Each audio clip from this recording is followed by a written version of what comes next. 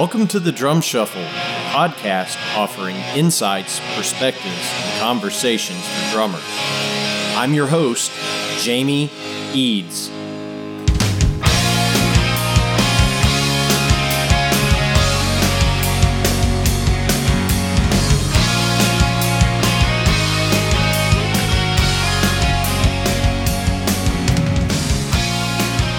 Hey, how's it going out there, everybody? Welcome to the Drum Shuffle. Jamie Eads joining you as always. This is episode 69. Ha.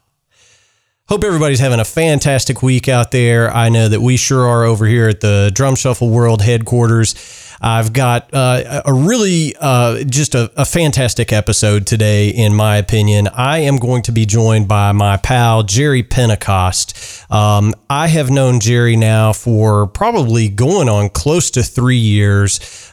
Jerry is just a fantastic drummer, DJ, producer. Jerry just does all kinds of cool stuff. You will know him best, most likely, from his work with either Brent Cobb, Amanda Shires, or with the Americana honors and award shows with the Americana Music Association. So we're going to be joined by Jerry in just a moment after this message from our sponsor, Los Cabos Drumsticks. The best kept secret for drummers is finally out.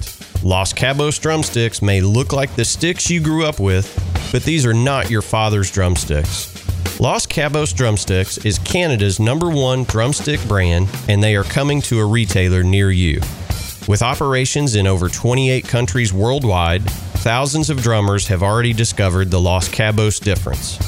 Using FSC certified wood from Canada and the US, Los Cabos make the finest quality drumsticks, percussion tools, and accessories on the market. The best news, Los Cabos Drumsticks offers you a ton of choice.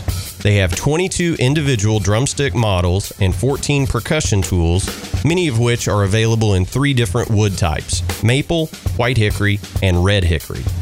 Red hickory comes from the center or heart of the hickory tree and has been independently proven to be both stronger and more elastic than white hickory without adding a lot of weight. While most drumstick manufacturers have shunned red hickory, Los Cabos Drumsticks has embraced it, becoming the only established stick brand in the world to offer a full line of red hickory drumsticks. To learn more about Los Cabos Drumsticks, visit them online at loscabosdrumsticks.com, follow them on Facebook, Twitter, or Instagram, and don't forget to ask for Los Cabos Drumsticks at your favorite retailer. Dare to be different. Join the Red Hickory Revolution with Los Cabos Drumsticks. All right, guys and girls, as I mentioned, I'm going to be joined in just a moment by my friend Jerry Pentecost. Jerry is a Nashville native, which is kind of weird. It's kind of like a unicorn for a guy to make a living in the Nashville music scene, to be originally from Nashville. So it's kind of cool. He is the rarest of breeds, I guess you would say. But Jerry's just one of the super nice guys in the business, and you will hear him describe himself as a virus in the best way. It just seems like Jerry is everywhere. He was in Modern Drummer here just an issue or two back. He's really starting to come into his own and get the due that he has deserved. He is, again, just one of the nice guys out there. Stays super busy with recording live gigs, doing DJ gigs. He's just got his hand in everything in Nashville, and has really come into his own as an Americana drummer, a first call Americana drummer. He's currently out on the road with Brent Cobb. He served for a few years as the musical director in Amanda Shires' fantastic band. That's how I met Jerry, when he was on the road with Amanda. And he's just got all kinds of cool stuff going on. So please help me welcome to the Drum Shuffle, the great Jerry Pentecost. Hey, good afternoon, Jerry. How's it going, man? Doing well, and yourself? Man, I cannot complain a bit. Hey, thanks so much for taking some time to come on the Drum Shuffle. We appreciate it. Yeah, thank you, Jamie. Thanks for having me. I've been stoked about it since you asked. So. Oh no, well, you're going to make me blush. Stop. So, Jerry, we met, gosh, it's probably going close to 2 years ago. We met at, I think it was 2016. It was It was either 2016 or 2017. So yeah, it was at least around 2 years ago. Yeah, I mean it's been a hot minute, but I caught you playing with Amanda Shires, of course, here in Lexington. Kind of where we're based, and struck up a great conversation after the show. And since that time, you have kind of been everywhere. You are a busy man. Congratulations. I try to be like a virus in the best possible way. I don't know if there is a best possible way to be a virus, but like I want to be. I have like a severe case of FOMO, so like I want to like be everywhere as much as I possibly can. But in this industry, you create a lot of friends, and like even if you can't play for them, like I try to put these nights together where like I can like where we can writers get to write together all the time, guitar players get to play together, but like drummers is a little different, so like I said, I just try to be anywhere and everywhere, as much as possible. Well, you've got a lot of cool stuff going on that we'll certainly get into over the course of this interview, but as tradition kind of dictates on the Drum Shuffle, I always like to let our listeners know, kind of where you grew up and how you got into drumming to begin with. So why don't you kind of start us at the beginning and tell us, about your childhood and how you became a drummer to begin with? Sure. So I was born and raised in Nashville. I graduated high school from Beach High School, which is in Hendersonville, which is like a suburb of Nashville. But I've lived in Nashville or the surrounding area my entire life. Like at this point, it's a little more on the Nashville side than the Hendersonville side. I did some middle and high school there. And then as soon as I graduated high school, like I knew at that point that like music was what I wanted to do. It was mostly like convincing my dad, who was pretty stone core on wanting me to graduate college. And at that point in time, I had not had a job for longer than 6 months. So I'm 17 and I've quit every single job that I've had. So I was like, hey, I'm going to leave school after a year and I'm going to enter the workforce. And he just laughed in my face for about 5 minutes. So, and it ended with him saying, you're not quitting school. And so I was like, cool, well, I'm paying for it. So, so that was the decision that I made. But yeah, like I was born in Baptist Hospital. And so like most people just kind of believe, and I've grown to believe too, that I think I was just supposed to be in Nashville, like you can't really control any of those things, so I think I was supposed to be here. I love being a part of the scene. I love the music here. I spend a lot of time downtown now, more on the DJ side of things, but I'm playing down there once or twice a month, and yeah, like it never gets old. I mean, like the Britneys get old, where the girls are like stumbling and vomiting in the middle of the street. That gets a little old, but like the other stuff. It never gets old. Like I love that you can go anywhere at any time of the day and you can always hear some live music somewhere. So I've grown to really, really appreciate that. Yeah, it's a great city. Sorry, what's that? I just said it's such a great musical city. I mean, you can always find live music. Yeah, like, and there's, there's, if the right spots to go, you can find more than just new country or just classic country or, like whatever you're looking for. So like I appreciate the diversity, which I think has like had a huge effect on me and my playing, just because like you kind of have to be prepared for everything. You might show up to gig and think that you're just going to be playing train beats all night, but then they might want to play, like Reelin' in the Years by Steely Dan or, like Signed Sealed Delivered by Stevie Wonder. Like you just never really know. So this city has really, really, like sometimes it's like being a wedding DJ, and then sometimes people are like, you know what, like let's play that Vern Gosdin, like deep cut jam, and I'm like, oh geez, yeah. So, but there's only so many beats as a drummer you can play. So it kind of works out in your advantage a lot of times, where most people are shouting chords and keys at each other, and I'm just like, cool, that changes nothing for me. Right. So, I'm like, what key is in it? Don't care. Right, exactly. But I got my first drum set when I was 15, So I was a late bloomer. I tried to do marching band, but I'm an undercover jock. If there's any sport, like I wanted to excel in it. And so when I was coming up, it was I did 5th grade in Hendersonville too, like going into junior high, and they were, like that was kind of like the start of the marching band, and it was either band or PE. Like you couldn't do both. You had to pick one or the other. And I was like, well, I like hitting people in the face with dodgeball, so I think I'm going to go with PE. So I did PE, and like I probably took PE more than anybody could ever take PE in high school. I took it 4 times, and just twice in my senior year.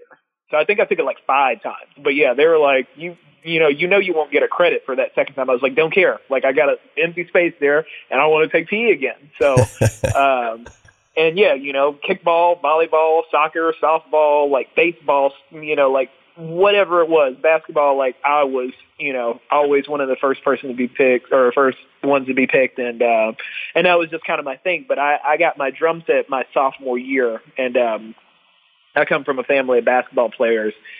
And so when they saw me and like they knew of my name, they were like, okay, so this kid's basically going to be like our Michael Jordan. And I was a disappointment to them because I just wasn't as athletically efficient as my brothers were. And then I hit my growth spurt, and they were like, okay, now we need this kid. And I hit my growth spurt the year I got my drum set. And I was like, nah, man, I'm in a band called the Cool Kids now. Like, I don't have time for sports. So, which was an awful first band, but it was with my best friends, and it was cool, something to do in the garage. But yeah, so my brother bought me my next. I have 4 brothers, and the one that's the next oldest, he bought me my first drum set. So I turned 15 in October, and I got it that Christmas. It was like a joint birthday / Christmas present, and I bought it he bought it from a local drummer in town. It was a Thomas Swingstar. It was an awful, awful drum set, but I loved it so much. Somebody stole it later on, but man, like I played on that thing, and it was so awful for so many years. Like I just, I never felt like I was going to get it together, but I never wanted to quit either. Like it was an amazing challenge. So yeah, so I did that for a little bit. Played in local bands, started touring when I was 17. So I'm 15 then. I graduated at 17, was already, like kind of doing like weekends in Memphis and Knoxville and Chattanooga, like just kind of like the regional stuff. And that's kind of it. Like I've pretty much been on the road. Like we started playing bars at 18 and 19. So like I was, getting paid booze and in return for gigs that were making no money, like at 19 and 20. So by the time I hit 21, I had no interest in drinking anymore because I decided that it wasn't acceptable to always get paid in booze because that gets you nowhere real fast. Yeah. And yeah. So that's kind of like the foundation. I didn't really have any training or anything like that. I've still to this point only taken 2 drum lessons, and one of them was from Marcus Finney, who's a great, great, great drummer. Oh yeah. And the other one was from I just blanked on his name, and I cannot believe that I did that. Zappa, Phil Collins, he's a Nashville guy. Chester Thompson. Chester Thompson, yes. Yeah. I don't know how I blanked on that name, but yeah, like I had my first lesson was from Chester, and then the second, and these were like lessons within like the last 4 years. So, wow. Okay. I've been playing now, for 18 or 19 years. I'm 34. Yeah. Well, I think what's cool about all that, is in your story is that you made the 180, from sports to drums. And yeah, I still like to hit people in the face with dodgeballs. Well, who doesn't really? Yeah. Who doesn't like to hit somebody upside the head with a dodgeball? But, my story is very similar in that, I was, a pretty slow, dude that tried to play safety, on the high school football team and was like, yeah, this is going nowhere. And, I was just starting to get into drumming, same kind of thing. It was like, I can do this my whole life. I might have 3 more years of playing organized sports. Right. Yeah. Like I shoot basketball with a few guys, Margot Price's husband, Jeremy Ivy, Zach Schmidt, like a great singer-songwriter, like a bunch of us, like shoot basketball. And like, I just jammed my thumb like 2 weeks ago. So I'm like, every time I get out there, I'm like, golly, it's a liability. Like I played a gig on Friday and I couldn't any like super fast and intense stuff. I couldn't really do it because I didn't have, like the strength that I needed in my thumb. So, like, I kind of worry about that stuff more and more and more. But I remember as I was younger, like, I did play football for a little bit. And I was always, like, I've always kind of, I'm 6'3.5", and I'm about 150 pounds. So I'm a size 27 waist. My body was not meant to play football. And, like, I think that was mostly when I told my dad, like, okay, so I'm quitting football. And I'm going to go to school. He was like kind of sad about that, but I was like, man, you got to understand, like, look at me. Like, I'm getting slaughtered out there. Like I'm not doing you any favors. Would you rather me just be out there and be awful or, be like take another? So he understood. But like when I said I wasn't going to school, so what I ended up doing was paying for my little brother's room and board. He got a basketball scholarship. And I paid for, like some of his tuition and stuff like that for him to go to school, and he got his degree. And I was like, so it's cool. It's kind of like mine too, because I paid for it. So, there you go. That's one. Yeah, that's one way of looking at it for sure. That's awesome, man. Well, so you said that you were out kind of on the road at a very young age, kind of doing the bar thing. Yeah. And I alluded to it earlier that you're kind of everywhere in Americana now. Did you immediately kind of start into that type of music? And with you being, 34, most of your adult life, there has been Americana music. I mean, I'm a little bit older than you, and I remember when, Americana was just country or non-classifiable country, right? Exactly. Like at this point, like anything could almost be Americana, and it is a very wide variety genre. Like I said, it's a completely embracing, and like the first year I played in the house band for the AMA Awards, Van Morrison was like the lifetime achievement, and I got to play on a tune with him.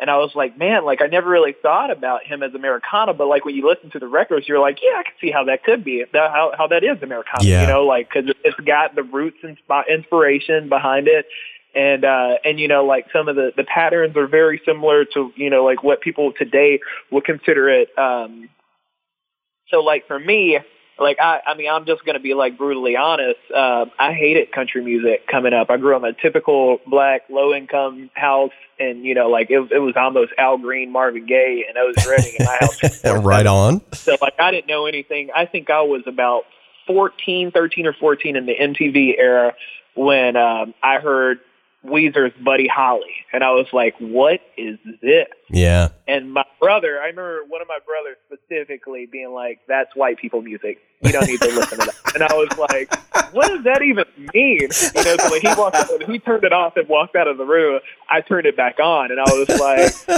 like that hook is so catchy. Ooh, ooh, and a no, no, no, Yeah. And I was like, wow. So, like I went to school and I couldn't wait to tell my friends about it. And they're like, you don't know about Weezer? Like, that's old, dude, So, so like I had a lot of catching up to do. And this band that I toured with early on, like I was a rocker when I was younger. I played in this prog rock band called Oliver's Army, which was named after an Elvis Costello tune that would later become, me and the guitar player were the guitar player singer. We're the only ones that made it out of that band that had been a band for like 10 years, like 6 or 7 years before I even joined. We, like the other two guys quit, and we said we should change our name, so we turned into this band called Sound and Shape and kind of kept the same format and got to, a new bass player and a new rhythm guitar player. And yeah, like we were, like more on the lines of King Crimson, Mars Volta, stuff like that, Pink Floyd, like everything like psychedelic and kind of experimental.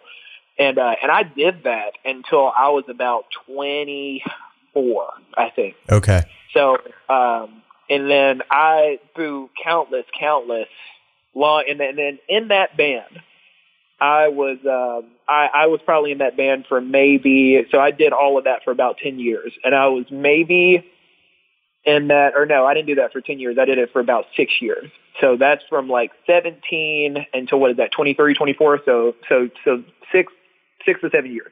In that time, I played with them for about 3 months before I was like, my room is a mess, but I'm super organized and like everything else. And I'm a very detailed person because as a drummer, you get paid for details. I tell my girlfriend that all the time. She hates it.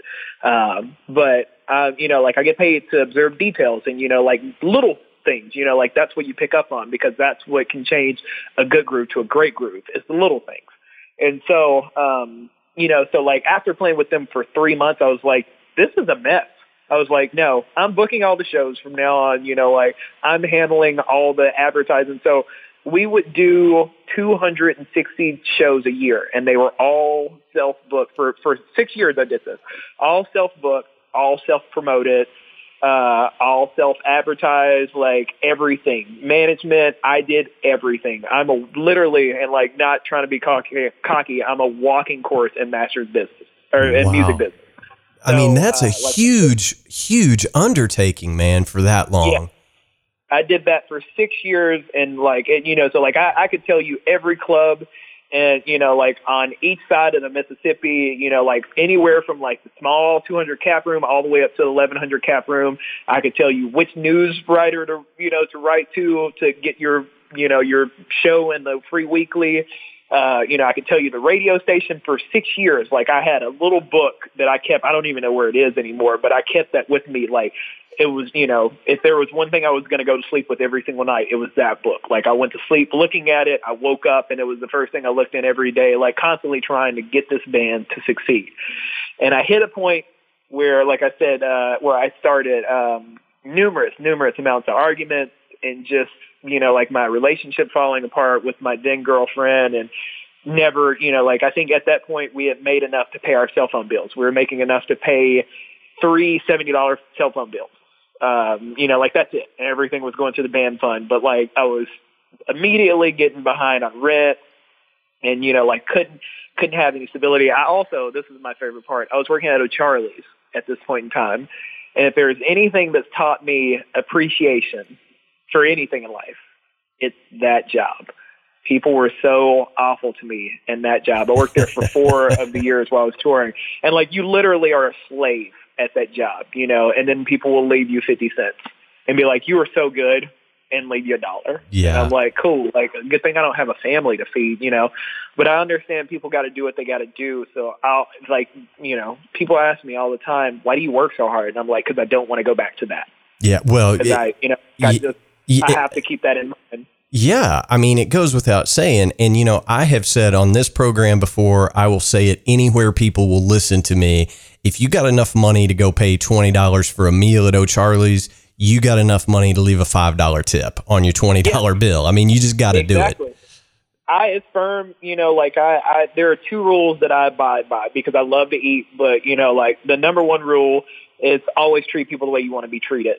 And number 2, if you can afford to go out to eat, you can afford to tip. Yeah. So, and those rules are basically the same thing. I try to be more than, just decent. I try to be super considerate of others because I always want people to treat me the way that I want to be treated. And I try to treat myself at least better than decent, So, I feel like everybody else deserves that. So I'm slaving away. I'm doing doubles I'd come home from a tour. We'd be gone for 2 months, and I'd come home and I'd work doubles every single day for a month straight. No days off, 30 days straight, working from 10 a.m. to 10 p.m. And I would make $60 in a shift most days, like all day, and come home with $60 in tips. Wow. So it was really, it was really depressing, but I felt like that's just, every rock documentary you've ever watched is always what the band's on tour. That's what we thought we were supposed to do. We thought we were supposed to be on tour. So I just couldn't do it anymore. I got tired of sleeping on floors. I got tired of sleeping in weird houses with weird people, because we couldn't always afford hotels. Actually, we could never afford hotels. Right. And you're constantly putting yourself, one time we were out west and we couldn't find anywhere to stay. So we parked our van at a rest stop and slept with the doors wide open because it was so hot outside. Oh my God. There are so many things that I think I had to hitch a ride with these 2 Chinese truckers one time. And in Albuquerque because our van ran out of it. It decided that it was going to run out of gas, but it actually wasn't out of gas. It ended up being our fuel pump. But like I put myself in so many weird situations that like I just finally was like, it's not like I'm like better than anybody else, and I'm like I'm not going to tour anymore unless I can play with Sade or, like anything. Like I was like, I need to make a drastic change and I got to figure this out. And the only way for me to do that is to leave this band and come off the road. So of course it was like a breakup. And like he was the other guy that I started the band who's a little bitter about it at first, but like we're still friends and we keep in touch. It just, like it sucks when you have to explain to somebody that like the path that y'all are on together isn't the path that's best for you because, like that's why you started the path in the beginning. It's like breaking up with a girlfriend, it's like, this just isn't working. And they're like, why? And I'm like, I don't really have the answer for it right now, but. Yeah, right. Well, I mean, that's I know it's not working. Yeah, but I mean, that's kind of the famous story, people that are it's me, not you. Yeah, right. But I mean, it's true. People that aren't musicians and aren't in bands, they'll say, what's it like being in a band? And I'm like, it's like being married to 3 or 4 other dudes, for the most part. Yeah, you're literally, so my current girlfriend now, it's funny because she's, like, well, people are like, what's it like being on tour? Like, I get a text message. They're like, what's it like being on tour? And I send them a picture that somebody took of me falling asleep on the bus or falling asleep in the green room. I'm like, you get sleep whenever you can, wherever you can. Like, most days, like, I don't ever lay down and, like, I'm going to take a nap. Like, I literally fall asleep making a set list or fall asleep, like, trying to listen or chart a track or something like that. Like, that's how I get, like, that's how my body tells me I need more hours in a day. But, like, like, for me, my job, you're working 24/7. Like, you're getting it in as much.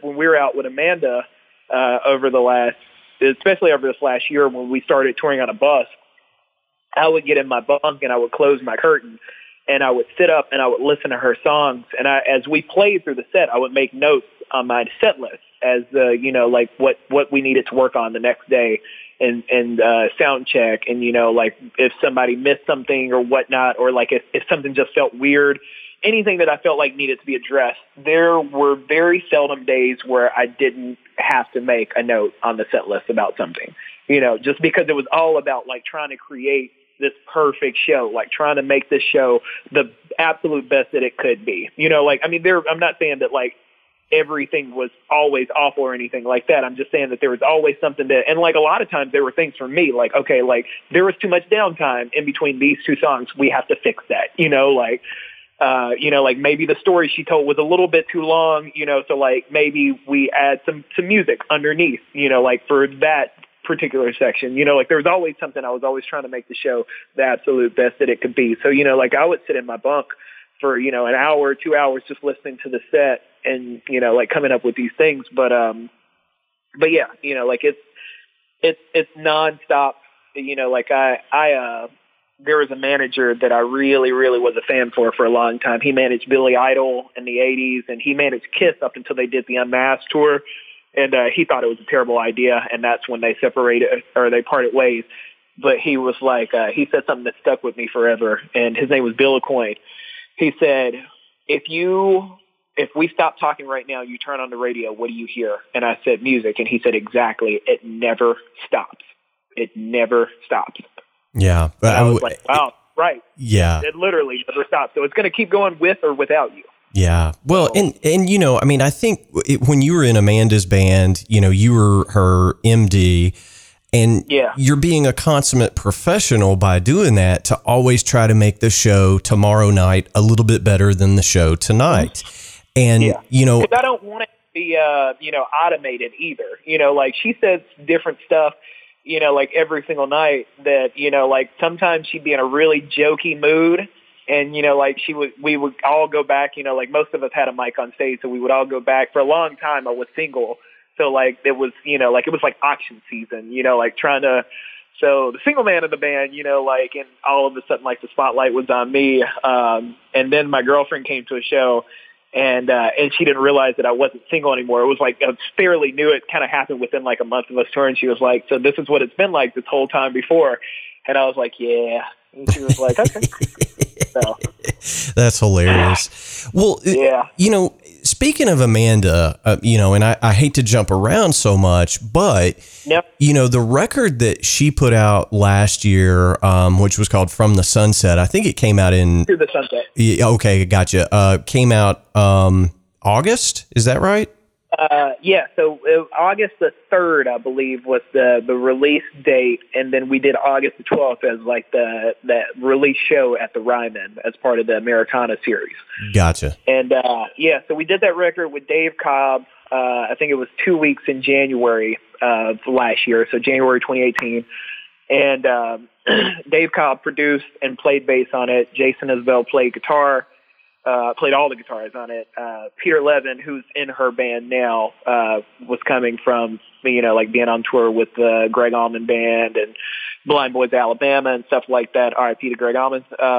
He played keys on it, and then it was me on drums. And that was my first time working with Dave. And it was a very fast pace. I learned a lot just from that week that I was in the studio. I was there every other day, but, I was only actually supposed to be there for that week, but I was mostly there just for, support. If they needed an extra set of ears, I ran and got, lunch one time, she's like a sister to me. So any way I could help. And, that's kind of what I was telling you before. I never really jump into a gig just being like, all right, well, I'm just kind of here to work, I jump in and I'm all in or I'm nothing, I don't really I have two, I'm like a light switch. I'm either on or off. I only have two modes of transportation. And I feel like you owe it to people for that, I can't half-ass anything because it's just not in my DNA. I just can't do it. Yeah.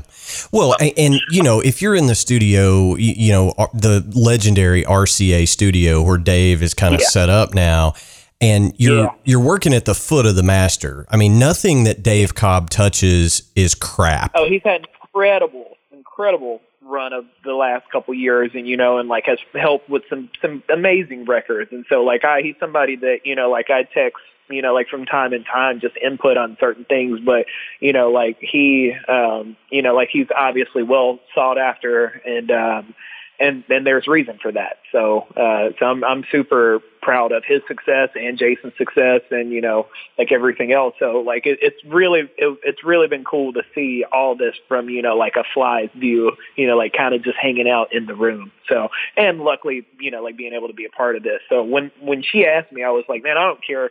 I know we don't have anything again until April, but I don't care what I have to do to, make it work to be on this record.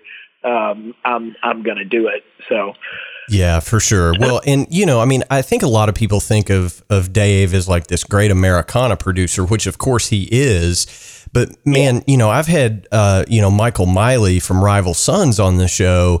He has done a bunch of records for them. And man, this most recent record that Rival Sons put out is maybe one of the best rock records of the last decade. So if you ever get a chance to talk to Dave, get him talking on some of the R&B stuff that he's done. Right before we got in there, he was producing a record with Ellie King, and John J.R. Robinson had played drums on it. So the drums were tuned basically to Thriller, Michael Jackson's Thriller, that record. Yeah. That's kind of how the drums were tuned, and he was like, don't touch anything. He was like, even if a drum goes out of tune, just leave it the way that it is, because he was like, I enjoyed his playing on that record so much. And that's the drum sound that you get on To the Sunset. So we started calling Matt Rossbang I came up with it, Fleetwood Jackson, because a lot of the grooves that I was playing was in the middle between Fleetwood Mac and Michael Jackson. That's all, there was some 4 on the floor stuff that was just really cool and fun to play. So, we were like, yeah, you need Fleetwood Jackson on the mix. Well, I really hope you trademark that before you just let that loose in the world, because there's going to be a band tomorrow called Fleetwood Jackson. Yeah. That's fantastic. Well, it's such a good record, and it was a little bit of a departure for Amanda, in my opinion. I'm not some music critic, but it was a lot more poppy, I think. It was a different direction. Yeah, but it was so good. I mean, first of all, Amanda could sing the phone book, and I would sit there and listen. You know. Yeah. She's got a voice that commands. Yes. And it's subtle, but it's powerful. And, like that's what drew me to her. Like I saw her during Americana Fest a few years before we actually, played together for the first time. And like we played together before I was actually in her band. I used to host a country night, which I'm actually bringing back as a benefit to the rescue mission, but that's a different thing. I'm not going to use this for shameless self-promotion. But I saw her. I was on my way to another gig in this complex that houses 3 venues, Cannery, Mercy Lounge, and High Watt. And she was playing Cannery, and I believe Paul Griffin was playing drums with her. And I remember just like seeing her and being like, man, her voice is like so great. I was like, well, okay, on to the next gig. Like I just had to take note, like, okay, that's Amanda Shires. She can sing and she plays the fiddle. Okay. Like that's kind of how it is in Nashville. Like, cause you can't like possibly keep up with everything. You have to just kind of make mental notes. But I've known Jason for forever. And like, I think just through constant texting him, like, hey, just wanted to let you know if Amanda ever needs somebody, like I'm around, know, so. And I think it just kind of, like the opportunity was created where she did finally need somebody. She reached out. I was booked up. And I told myself and it was right before she had Mercy. And I told myself if she ever came knocking again, I would do whatever it takes. So she had Mercy. And then 3 months later, she hit me up about putting a band together and band leading it. And she was like, is that something you're interested in? Are you still, like booked or like, what are you doing? And at that time, I had kind of taken a little break. I had no interest in playing drums. The previous artist that I was playing for had kind of burned me a little bit. And, I was in this, like, nobody cares. And like, I can't get the proper respect that I deserve from any artist that I play with. And what her biggest appeal is that she was a side person. So, so she gets a lot of that stuff. But, like she's balancing the life of being an artist, being a mom, being a side person, lead player, rhythm player, like there's a lot of hats that she's wearing. So, my brain immediately went back to remember what you said. If she ever came knocking, you would figure it out. And so like at that point I was just DJing. So I had to sub 9 DJ gigs to do the first weekend with her. Wow.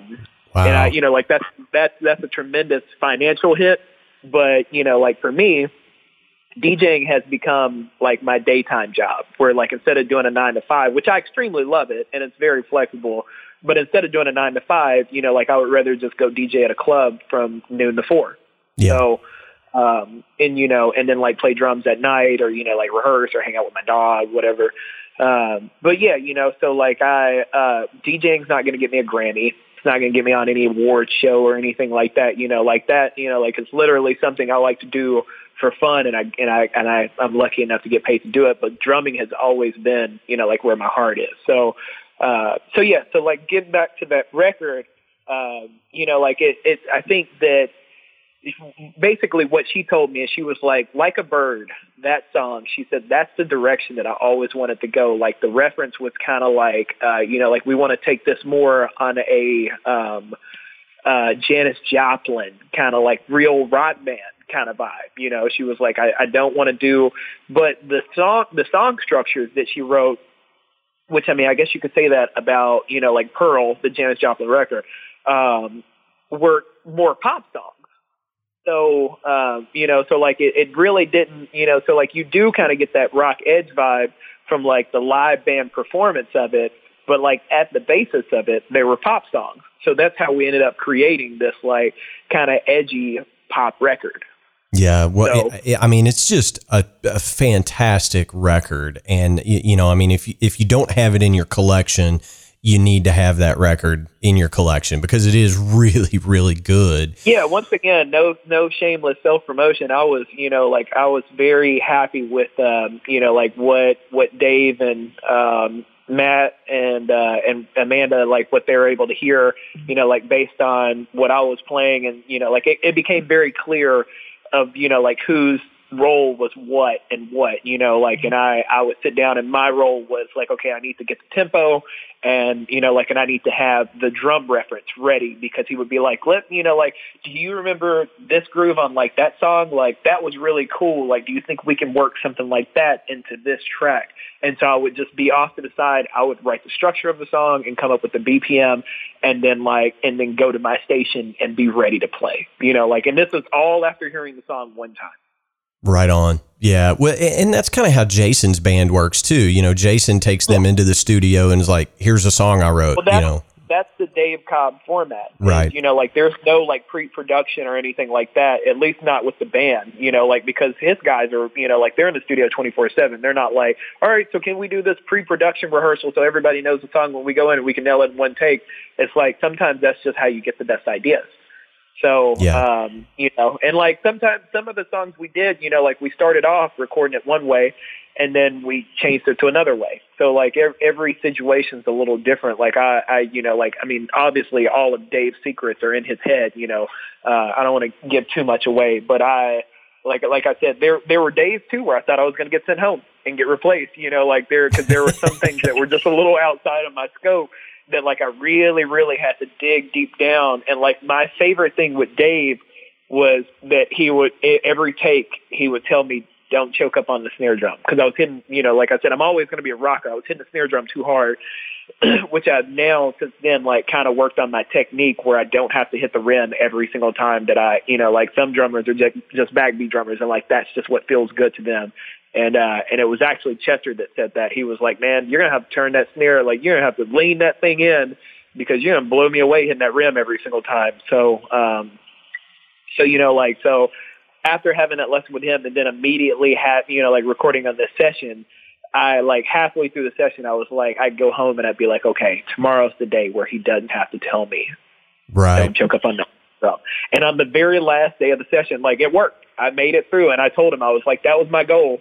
After you told me 4 days straight, I was like, all right, now, like, okay, don't choke up on the snare drum. And he was like, I'm proud of you. You learned something, you know? So I think there's valuable information in almost every single situation, you know, musically that you're in. So it was a blessing and, you know, like it was an honor and a privilege to be a part of that session. And, you know, like Rolling Stone had great things to say about it. And, you know, and like like that's kind of how, you know, like it's kind of like being on TV, you know, like you almost want to be like, Mom, we made it, you know, like when Rolling Stone is like, that was a good record. Like then that's, you know, like that's justification, you know, like that's the approval that you need it to be like, okay, it was a great record because to me, there's no filler on it. It's all great songs. The energy's great.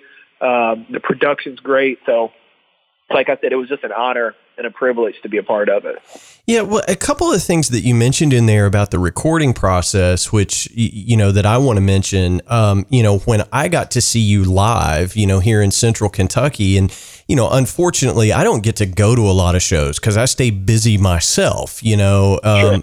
But that was one of those special occasions. And, you know, I got there early enough that I got a good angle, you know, where I was up close. You know, it was kind of a smaller venue, standing room only kind of thing. And it was packed. Yeah. But I was close enough to the stage to kind of understand the dynamic on stage. And the stage volume was so quiet. It was amazing to me. And you had a lot of tricks in your arsenal, you know, like the bandana on the tom heads, you know, things like that. It was very sonically pleasing to see you play live in that kind of semi-acoustic setting. Well, let me just say that it's not normally like that. Most nights it's pretty pure chaos. But that night maybe I ate my Wheaties that day. I'm not 100% sure. But you know, and I said this too, we were kind of talking about it in that Modern Drummer article, that like dynamics was something that I preach, you know, like relentlessly with her band, that like we needed to go up together and we need to come down together. You know, like there's no like, I'm gonna go up, you stay down. You know, like the only way that it works is like a chain. Every link has to work together to make this chain work. So, you know, so like her voice, like I said, it's powerful, but it's delicate. So in the very beginning, because like the guitar player is more of a rocker, you know, like I was more of a rocker, but I have a lot of experience with playing country music with brushes. The gig that I come from was 90% brushes before, you know, like so it was all about like trying to treat and create this band based around her vocals, you know, like that. So, you know, like her, it was kind of like the dictator of everything. So, you know, like that, I think that's when I did my most listening, was obviously in the very beginning. And her, you know, like it grew, and I think by that time that we saw you, like we, you know, like that band had been playing for a year. I'm pretty sure it was 2017 now. That band had been playing for a year and a half at that point. So like we were, you know, like we had just, I think we were about to record Austin City Limits. Like we had like a really good, strong like vibe together, and it was great. You know, like I enjoyed it so much. And, you know, like it obviously when we made this new record and then we picked up another guitar player, got a different bass player, got a keyboard player, you know, like dynamic, you know, like it probably took about 5 to 6 months to get that band like kind of feeling good before, you know, like I was like, okay, you know, like now we can just work on like the little stuff. But, you know, for a long time, you're just covering parts and whatnot. But yeah, so I was able to remove the bandanas, you know, like we got a little bit louder, you know, like certain things kind of changed a little bit, but my dynamic with her was always like, cause, you know, like her fiddle is, you know, like probably the most attractive thing that's happening on stage. The things that she can do with the fiddle is, you know, like it's pretty phenomenal. And, you know, like the fact of, you know, like the lyrical presence and, you know, her voice and everything like that.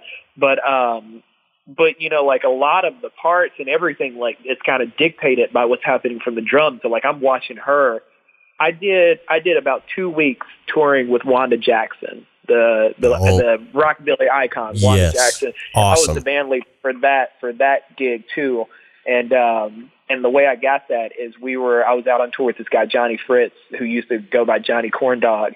And so we were the opening support, and they reached out and asked if we would like to, you know, like be the band. And Johnny was like, do you want to like help me like lead this band? And I was like, sure. And then we kind of got into it. He was like, you should just do it. And I was like, okay.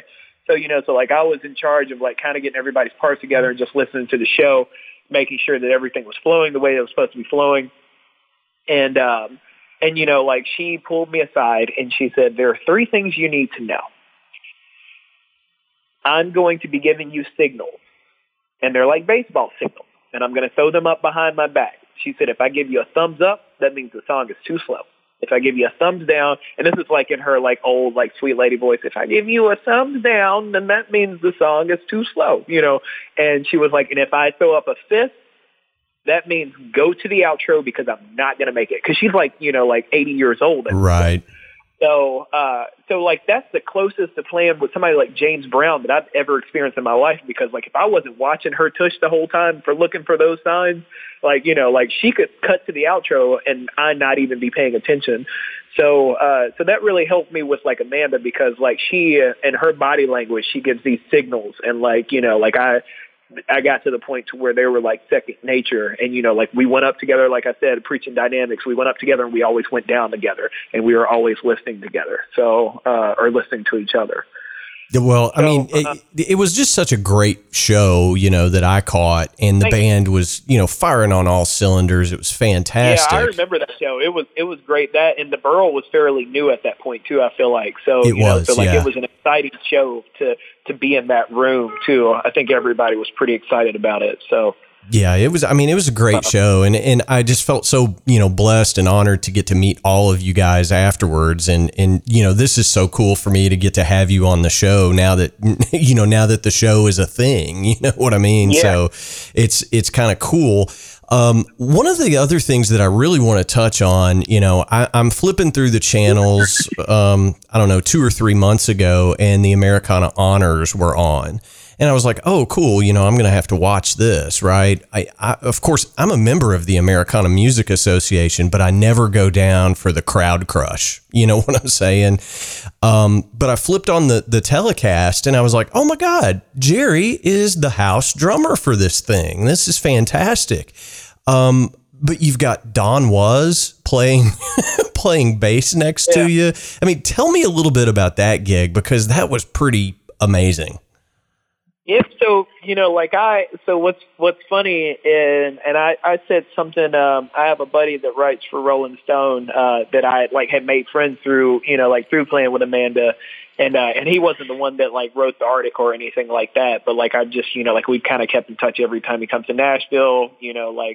I have a respect kind of thing. If I feel like it's something worth his time to check out or listen, I send it. But for the most part, I try to keep a professional relationship with him and, not kind of exploit, our acquaintance friendship kind of deal. But I was out playing a show with Amanda in 2017. Yes, early 2017. I think it was June. It might have been May. Not really sure. But it was in New York, and it was put on by Americana Fest. And it was a series that they were doing out there. And I met Jed Healy that time for the first time. And he came up to me and he said, "I've wanted to meet you for a really long time." And I said, "Really?" Because for me, you're just putting these performances, I'm giving it my all, hoping that I can connect with somebody on some way or another. I know I can't go up personally and be like, "Did I connect with you? Did we have a thing?" It's not on, on Craigslist, you were in the owl looking at watermelons and I was looking for the perfect bag of spinach, it's just more or less you give your all and you just really, really hope that, what you put out, other people got that energy and they loved it, or, they didn't like it, whatever, you put it out there, you gave it what you could, and that's all that matters. And you leave it out there on the stage. And you try to do that every single time. And so, he gave me his card. We kept in touch, and we're a month later, we're playing Red Rocks for the first time, opening up for Jason, Frank Turner. And I get a call from Buddy Miller, and he's like, "Hey, this is Buddy Miller. I do some stuff around." He needed to explain to me on the voicemail, who he was. I was like, "Are you kidding, Buddy Miller? I know exactly who you are." Yeah, no doubt. And yeah, I called him back immediately. I couldn't hold it in. And he was like, "Man, I was sitting here and I was talking to, Michelle and Jed, and I was wondering if you would like to be the house drummer for the Americana Honors and Awards ceremony this year." And before he could even get it out of his mouth, I was like, "Yes, don't care how much it pays, don't care how much work it is, whatever, I am there. What do you need? Give me there tomorrow. I'll fly from Denver. I'll figure it out, But no doubt. And so that was, and Chris Wood was in that band, who is one of my favorite absolute. If they're the top four, he's in that top four. He's probably in that top three of bass players that I've ever played with. And it was just an amazing experience. I learned so much from Buddy that first year. So, for me, I'm trying to remember the last song that we played was, I think it was it Don Williams, Tulsa Time? Yeah, I think so. Yeah, maybe. That was as the credits are wrapping, that's what we played. And as soon as I hit that last note, and I do my after party at Roberts every year, as I was walking, carrying my gear from the Ryman across the hall or across the alley in the Roberts, I'm sitting there thinking, how do I get in this band again next year? I'm already prepared for next year. What do I need to do? Did it go well? Did people like it? Did I play well? It was so much, and it was such a long day that I didn't, I didn't have time to process anything. And then also I had to play for another 4 hours on a completely different set, a show that I'm hosting myself. So I had to get in that mode. And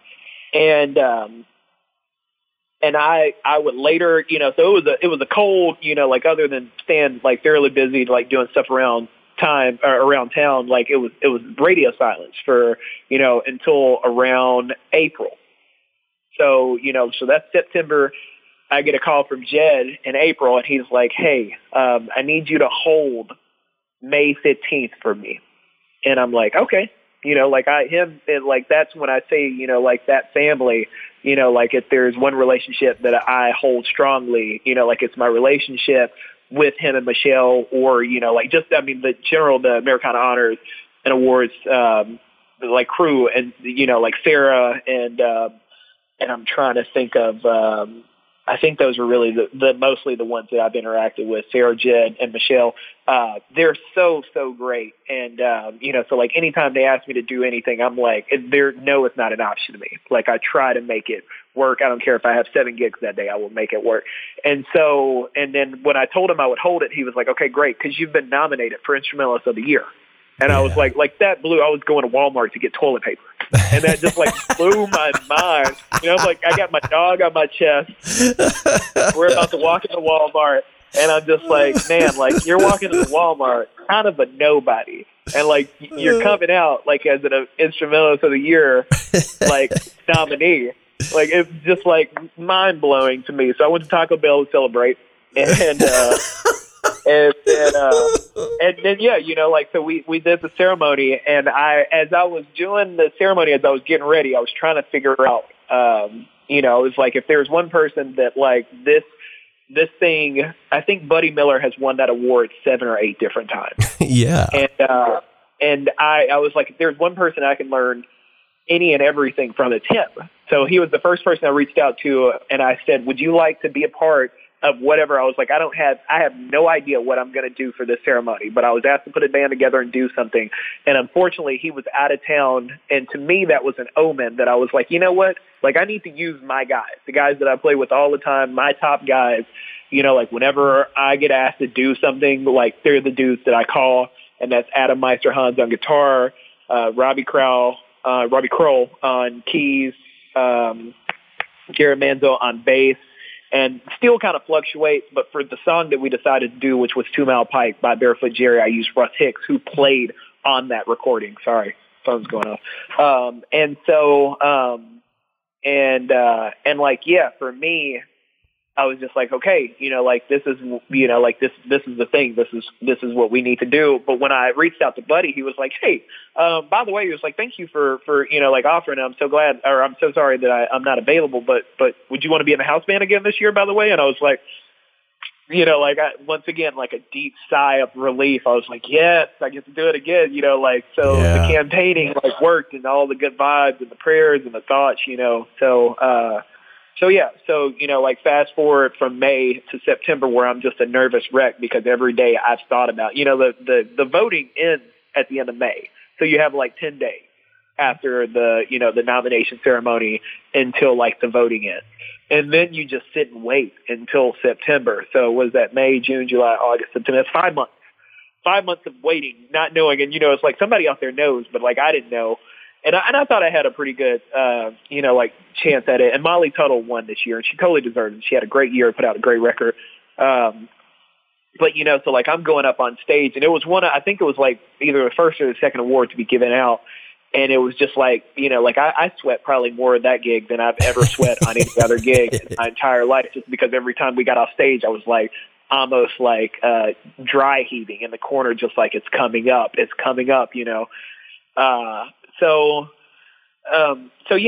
but fast forward, it was funny. We show up for rehearsals. Rehearsals always on Tuesday. The show's on Wednesday. And I meet Don Was for the first time. And I'm like, hey, I kind of tell everybody this, if there's something you want to hear differently, if you want me to play something differently, or, if you have any input, whatsoever, I want to get it right, please don't hesitate to ask. And he was like, you kidding? You sound great. And I was like, that's all he ever really said to me the whole night. And I was like, okay, if it's good enough for him, then it's got to be good enough for me. But He was so great to play with, so great to work with. And once again, and he's in that top 4 caliber for sure. So it's such a fortunate, blessing in a situation to be in. So, well, it's well deserved, Jerry. I mean, it really is. I mean, you're just doing such good work out there. And, here we are getting close to the end of our time together, and we haven't even touched on the fact that you're out on the road with Brent Cobb right now, doing shows with Chris Stapleton. I mean, my God, man, the stage doesn't get much bigger than that, right? Yeah, he's come off of a phenomenal couple years too, man, and I'm just really excited that that he saw something in Brent and Brent's music, and and that Brent was gracious enough to allow me to come into their fold, and and that I could be the guy for them, and I think it's going to be a great year. I know we're going to try to record a record, And yeah, we're going to do some more of these Chris Stapleton dates as direct support. And I'm looking forward to, like hanging out. I've become, like you were talking about, I call him Bad Chad, Chad Gamble, like those guys have become like family to me. And, like I try to talk to them as much as possible when we're on the road with them. I spend a lot of time with them. And, like that's what you want, like you want, a very family-like, like situation when you're on the road, because like you are family. You know? Like that's where I was getting at earlier, and I think I like lost train of thought. But like my girlfriend's like, I don't know how you can do it, because I was like, yeah, it's basically like I have 7 roommates, 7 to 8 roommates. When I was on tour with Ron Pope, we had 13 people on the bus, so every bunk was taken. 12 bunks. Oh my God! I had 11 roommates, So, and I like to plank and like work out and stuff like that. So like when you've got 13 people on a bus and you're trying to like hold a plank for 2.5, 3 minutes at a time in the middle of bunk alley, like you're bending and weaving so people can get over you, under you, by you, like I would stay up until 4 every morning to wait until everybody else fell asleep to plank. So that way, but I also like, I operate on about 3.5, 4 hours of sleep almost every single night. So, well, the hard thing about having 13 guys on a bus where you don't have a junk bunk, I mean, it's like you almost have to have one bunk empty to put all your stuff in. I mean, that's backpacks and luggage and, like that weird keyboard that doesn't need to come in, but, like for some odd reason needed to go on the bus. Yeah. When there's no junk bunk, it's definitely, but he was, like really, really helpful with a lot of artists like to use the back lounge, like with Amanda, because there were 9 of us total in the crew. So 6 of us in the band, including her, and then merch person and tour manager. So that's 8. So we had two junk bunks because there were 2 condo bunks, and then like she kind of used the back lounge for her like area to get ready, and stuff like that. So like having those 2 junk bunks like really made a big deal. But with Ron, because there were so many people, like the back lounge was common, just like the front lounge. So like any space you could find was like open. But like the deal that I made, because I was the tallest person in the band, I was like, yo, I cannot put my backpack in my bunk because like my legs, like I'm hanging out of the bunk, like my legs just will not fit in here. So, so like they, like everybody's, like kind of understanding of like the space and, like I said, it's just a level of consideration and, like making the best of it. But, like she was like, so like I sleep in my underwear. And I don't have pajamas like most people. I did wear sweatpants, like any other time. Like, so I wasn't just always walking around in my underwear on the bus, because ladies are present. You always want to be respectful. But, like she was like, so like, say you got to pee in the middle of the night. Like, do you get up and like get fully dressed? And I was like, no, you just go to the bathroom because nobody else is up. It's not like you're going to walk out in the front lounge to go to the bathroom and like everybody's going to be partying at 6:30 a.m. Like it's like one big slumber party. And, if you're respectful, then that's the way to go. So like I said, I always try to keep my things. I think that's more of a strong rule that will keep you in a gig than anything else. It's just be considerate of everyone's space, because like, it's not just about you, it's about the team. And honestly, like if there is any advice that I had overall, it's that, like if you keep thinking team first, because it doesn't matter how good you are. Like some of the best players that I know work at Calhoun's downtown, like this.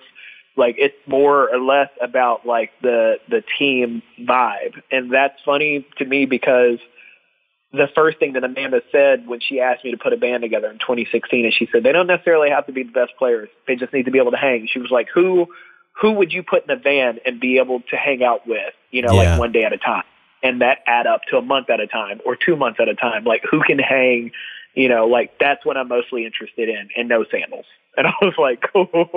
So like they have to be able to hang and you don't want to see their feet. Great. I can do that. Well, I mean, it's so important, the great Billy Ward, I heard him say once, he was like, you got to be able to give good bus. It's not, it's not about your paradiddles. You got to be able to give good bus.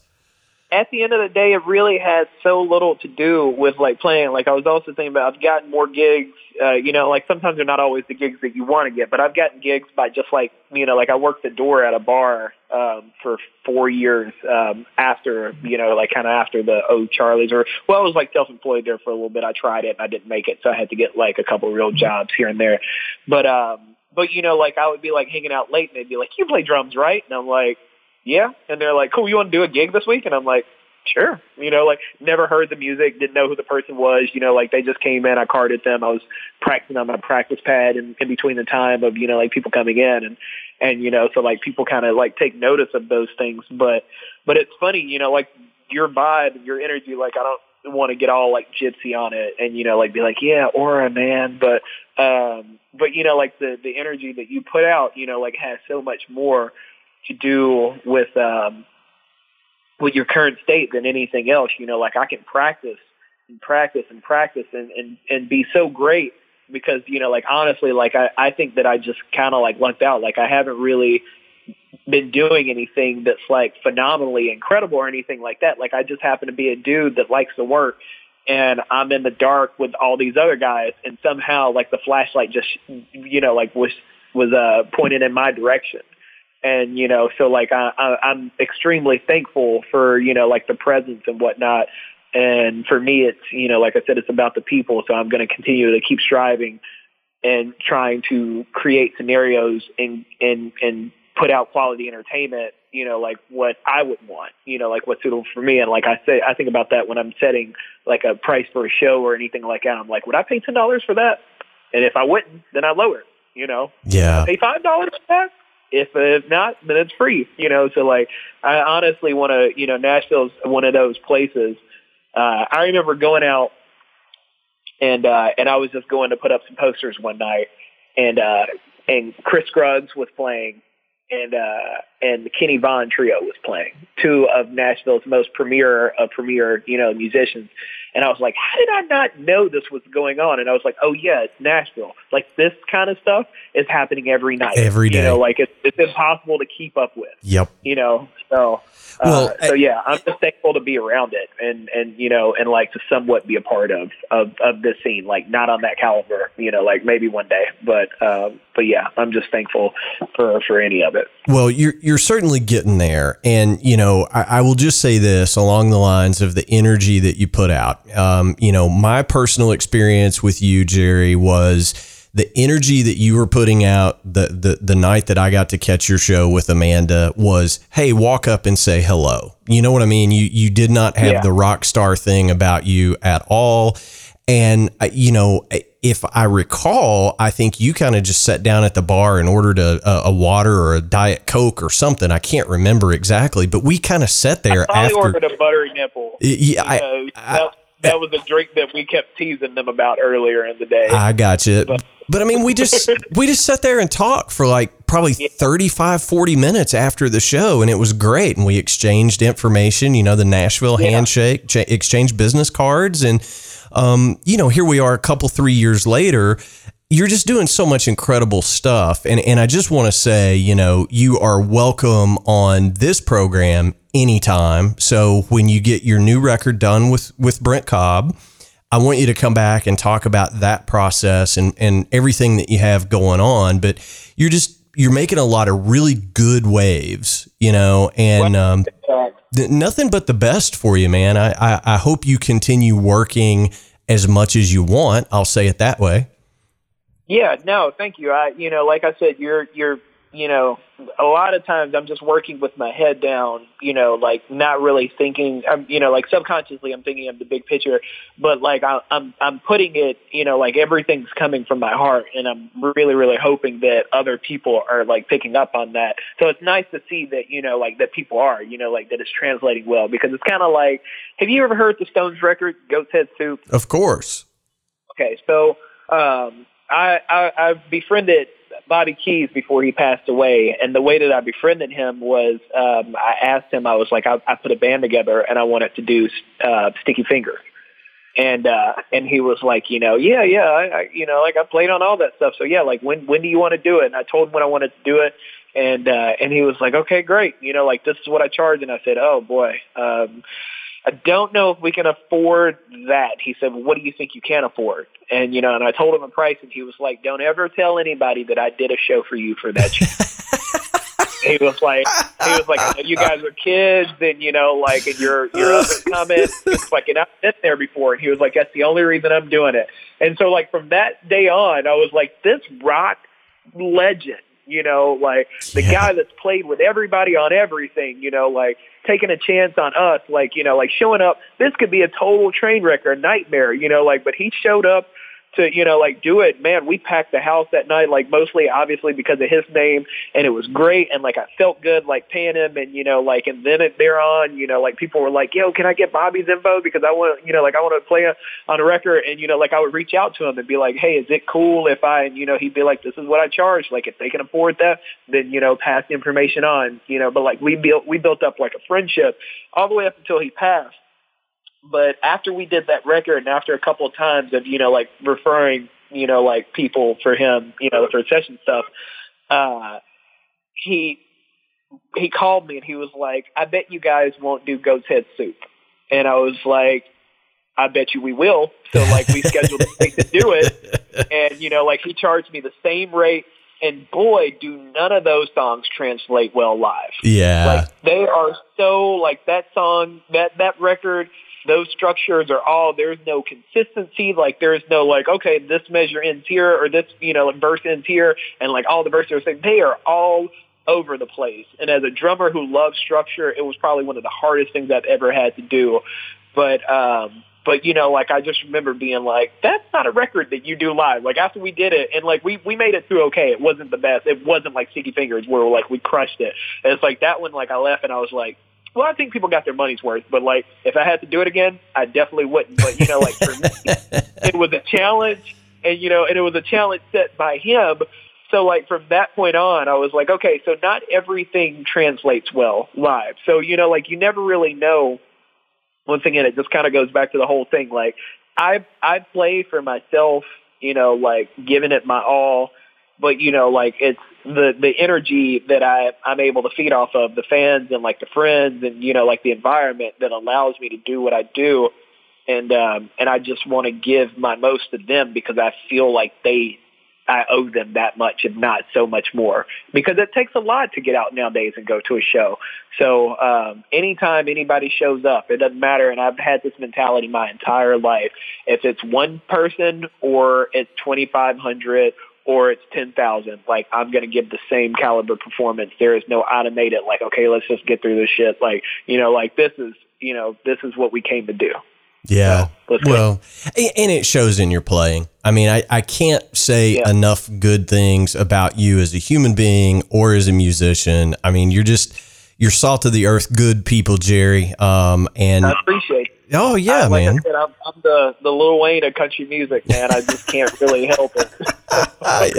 It's all good, brother. It's all good. I would tag that in there because I know that's how some people, like you were saying earlier, like, it's like, you say my name and you might not reference it, but it's like the black guy with the dreads and the white glasses, like, oh yeah, like, I know that guy. Well, it's fantastic. Yeah.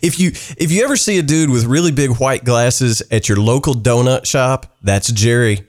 Yeah, that's me. Go say hi to him. And, when I do my intro for this episode, I'll explain the donut reference. Yeah. That was my favorite part about the Modern Drummer article is like they, like me and Jeff were just like kind of cutting up in the beginning, and he was like, like he describes himself as just a weird dude looking for donuts. And I was like, that's basically my life. Like, I'm wandering around aimlessly, like Fear and Loathing in Las Vegas, except for donuts. That's basically how it is. It's so good. So good. Yeah. Well, Jerry, man, thank you so much for doing this. I appreciate it. Like I said, it's an open invite. Come back anytime. I really do. I really do mean that. But thanks for doing it, man. So it was my pleasure, and it's such an honor and a privilege to speak on the podcast. And as soon as I get some info on this Brent record, like how that's going to go down, and hopefully I make the cut to make it on there. Like I'll definitely let you know, so that way, because since it's been a couple years, or it's been a year and a half since I've recorded with Dave, I'm curious to see like how this. Every artist is different, so every process is different. So I'm excited for like what's in the near future. I just closed on a house today, so I know that's going to keep me super busy for like the next month. But we start back up with Brent in June, and I'm ready for the rest of the year. I'm so ready to play some more and be out there. So. Yeah, fantastic, man. Thank you so much for having me. Absolutely. Well, we'll be looking for you, okay? Sounds great. All right, man. Thanks, Jerry. Yeah, till next time. All right, guys and girls, that is going to wrap up episode 69 of the Drum Shuffle. Thank you so much for tuning in. We simply cannot put this show out every week without you guys listening in and week out. As always, go ahead and hit the subscribe button on whatever platform you're using to listen in. It helps us more than you'll ever know. If you're into helping out the Drum Shuffle, send a link to a friend. The web address is thedrumshuffle.com. You can find more information on me over at jamieeads.com. There's all sorts of social media links there that you can click on and follow us through those social channels as well. And of course, our email address is thedrumshufflepodcast@gmail.com. We love hearing from you, and we do answer every single email that we receive throughout the week.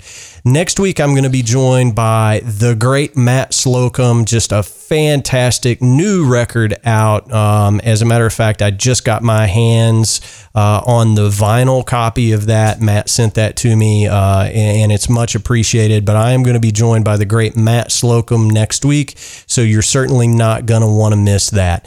Again, thank you so much for tuning in. We truly, truly appreciate you doing so. So until next time, may your head stay strong and your sticks never break. Cheers, everybody.